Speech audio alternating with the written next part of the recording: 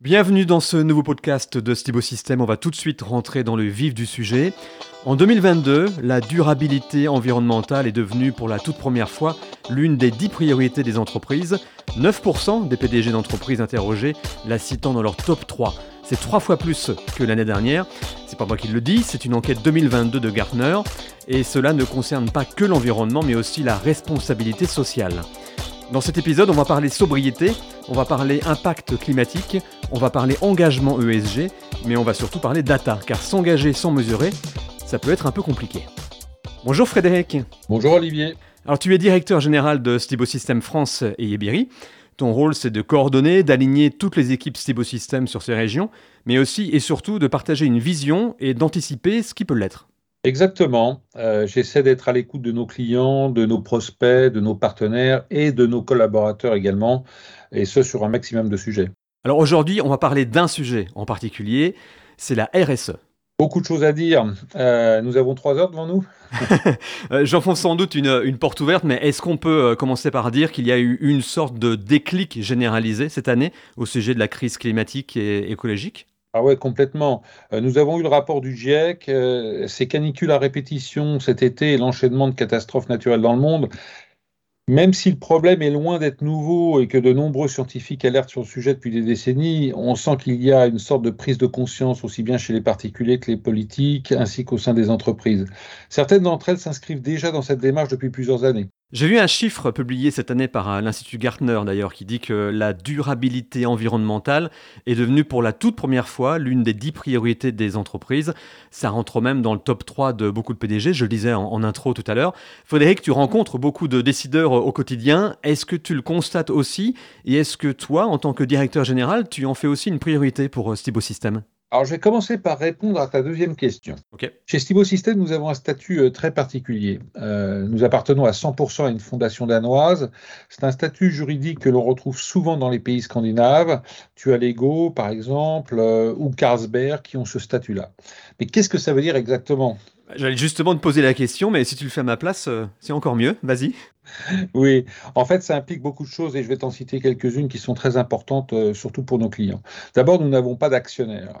Cela ne veut pas dire qu'on est à but non lucratif, pas du tout, mais ça veut dire que l'on doit réinjecter l'intégralité de nos bénéfices en R&D, c'est de l'ordre de 20%, ou en œuvre caritative. Donc légalement, nous sommes obligés de le faire, c'est dans notre ADN.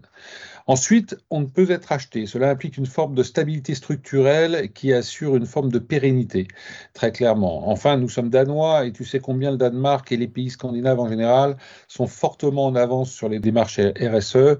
C'est très culturel. Prendre soin de soi, de ses proches, de son environnement, c'est ancré et ça se retrouve très fortement dans la culture d'entreprise. Donc en fait, si je comprends bien, tu es en train de me dire que Stibo System, avec son statut de fondation danoise, est en quelque sorte prédisposé finalement à une démarche RSE. Exactement. En tant que directeur général, je le dis, oui, cette démarche est une priorité chez Stibo System. Nous avons d'ailleurs une organisation RSE, nous parlons chez nous de ESG, globale, avec un pilotage central et des relais dans tous les pays où nous sommes présents.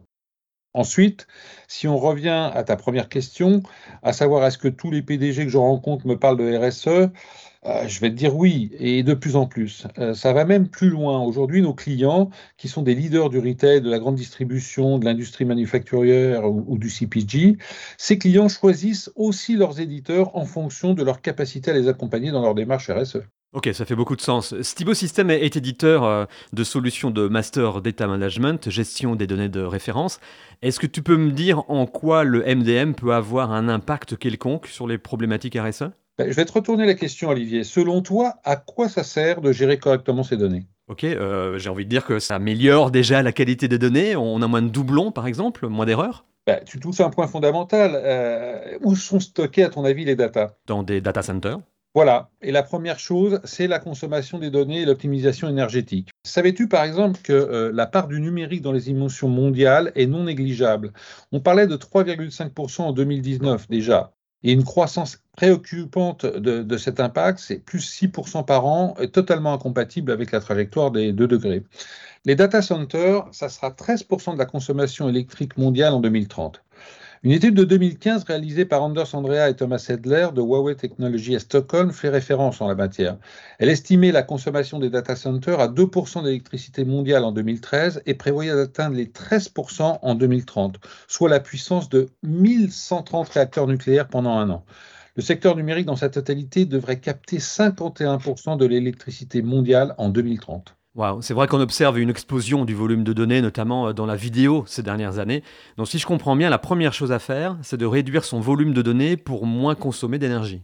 Absolument, avoir une bonne gestion des données, c'est faire de la data quality, tu l'as mentionné, et par conséquent, ce qu'on appelle du data volume management. On va gérer les données redondantes, identifier et supprimer les useless data, et donc le nombre de data centers utilisés. Et c'est quoi une useless data, par exemple? Et cela peut être des données sur des produits invendus, des photos ou des documents obsolètes, des attributs inutiles que personne ne consomme. Tout ça pour dire que le MDM a un rôle primordial sur les démarches de sobriété numérique. À titre individuel, sans doute devrions-nous nous interroger sur la pertinence de prendre en photo notre assiette au restaurant pour la diffuser sur les réseaux sociaux. Ça pourrait être utile, c'est vrai. Ok, donc gérer ces data, c'est d'abord optimiser sa consommation énergétique liée au stockage de données. Maintenant, si je vais un chouïa plus loin, le MDM, ça permet d'atteindre d'autres objectifs RSE, non? Ah bah oui, tout à fait, hein, ça va permettre de répondre à beaucoup de problématiques RSE. On parlait tout à l'heure de la prise de conscience généralisée. La première chose qu'on constate, c'est que les consommateurs, les clients de nos clients, sont de plus en plus exigeants et demandeurs d'informations sur les produits qu'ils consomment. Ils veulent faire des choix avisés et conscients, ils réclament de nouveaux attributs, de nouvelles données relatives aux produits. Tu parles, j'imagine, d'informations comme l'impact carbone, la consommation d'eau, l'origine des produits? C'est ça, la traçabilité devient fondamentale, la composition, le Nutri-Score également, toutes ces données sont de plus en plus déterminantes dans les décisions d'achat et donc un impact immédiat sur le business et sur l'image de la marque également, hein. Je vais te donner un chiffre très parlant, hein. 80% des consommateurs jugent que les marques d'habillement devraient fournir des informations sur leurs engagements environnementaux. C'est une enquête de Ipsos Mori, hein, qui a été réalisée avant la crise sanitaire, juste pour resituer. Et 70% des consommateurs estiment que les marques sont responsables de ce qui se passe durant la production. Les ménages écoactifs représenteront plus de la moitié des consommateurs dans 10 ans. Et ça, c'est une étude de Kantar. Donc, c'est très documenté et c'est factuel. J'imagine que ces données sont disséminées un peu partout et que c'est assez difficile de rassembler toutes ces informations au même endroit aussi, notamment sur une fiche produit ou un packaging. Bah oui, et c'est d'autant plus difficile que ces données sont produites et utilisées par de plus en plus de parties prenantes et de métiers. Les fournisseurs les envoient, les distributeurs en ont besoin, les équipes produits, les équipes qualité, les équipes juridiques, le marketing. L'objectif du MDM, c'est vraiment de consolider, classer, vérifier ces données, les mettre à jour et les diffuser dans tous les systèmes internes ou externes de l'entreprise. Mais entre nous, en quelque sorte, est-ce que c'est pas un peu démago de dire que tout le monde devient vegan ou tout le monde veut du bio dans son assiette? Je veux dire que les attributs RSE sont bien sûr très importants pour une tranche de la population, mais j'imagine que la réalité est tout autre. La transition est plus lente qu'on le voudrait, toutes les marques n'ont pas la même cible et du coup pas les mêmes objectifs non plus. Oui, bien sûr, tu as tout à fait raison et tu soulèves un point important. Les attributs RSE déterminant la décision d'achat ne concernent pas tous les secteurs, tous les produits, mais la demande est bien croissante et réelle. Ensuite, cette question de la transparence de l'information, elle n'est pas que liée aux exigences des consommateurs. Cela va aussi très vite devenir un enjeu de conformité aux législations. Tu veux dire que ces informations seront exigées par la loi dans le futur?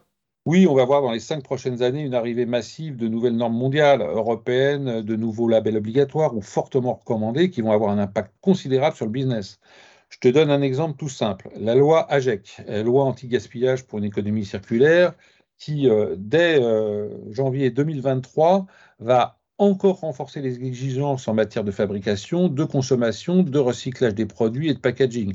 L'industrie du textile est fortement impactée par cela. Et les entreprises qui ne respectent pas ces nouvelles lois, elles risquent quoi? Bah, au-delà du greenwashing, ne pas étayer les allégations de durabilité avec des données qui sont fiables et concrètes, ça entraînera forcément des poursuites, des amendes, des atteintes à la réputation, le retrait des investisseurs et un manque de confiance des consommateurs.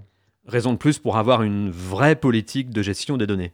Bah, je dirais même que sans MDM pour gérer ce type de données, les entreprises prennent un gros risque. Et est-ce qu'aujourd'hui, il y a déjà des clients qui utilisent la solution MDM pour résoudre des problématiques RSE? Tu as des exemples? Bah, j'en ai plein. Tu sais, avant de parler de données de durabilité, de transparence, le MDM de base résout déjà des enjeux RSE.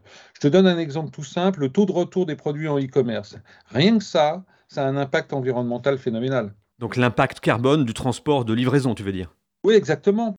Les retours produits s'expliquent par quoi? En bonne partie, c'est un décalage entre la fiche produit et la réalité. Le client est déçu, il n'a pas ce qu'il veut, il renvoie le colis, attribut manquant, erreur de couleur, de photo, de taille.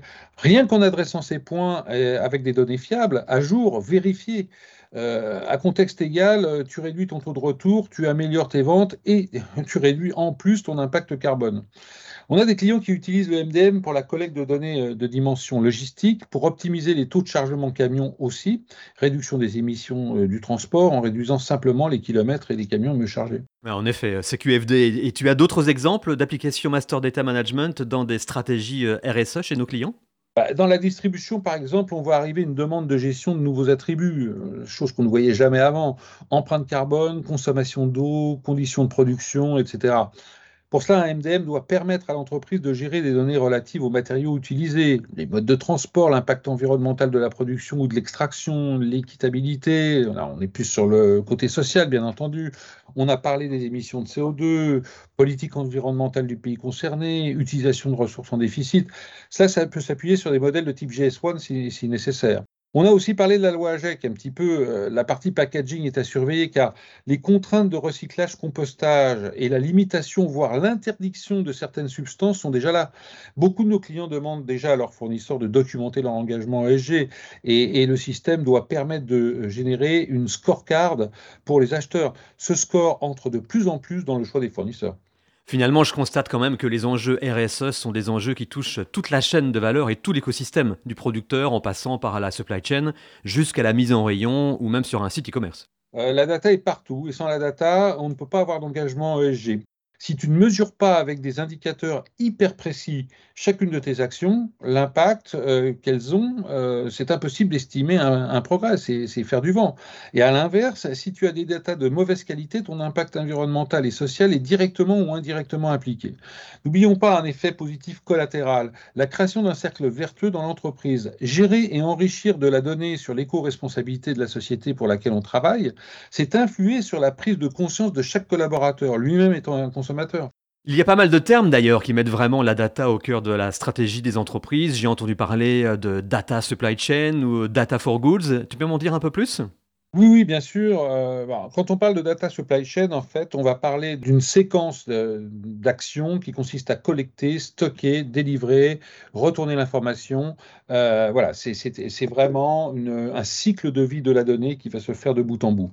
Et quand on parle de data for goods, on va parler du end-of-life management, flux de recirculation, cockpit RSE, qui va permettre de piloter l'activité autour de la data et des produits.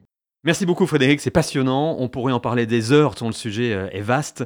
Mais si je devais résumer un peu ce qu'on s'est dit depuis le début de ce podcast, finalement, les plus grandes entreprises sont des influenceurs économiques et sociaux, de grands consommateurs en ressources naturelles, en énergie et aussi de grands pollueurs. Donc on voit une prise de conscience générale et de plus en plus d'initiatives qui sont mises en place en matière de développement durable et de RSE. Il y a de nombreux engagements qui sont pris, mais sans data, on ne fait pas grand-chose, parce qu'il faut des indicateurs de mesures fiables, à jour, accessibles, etc.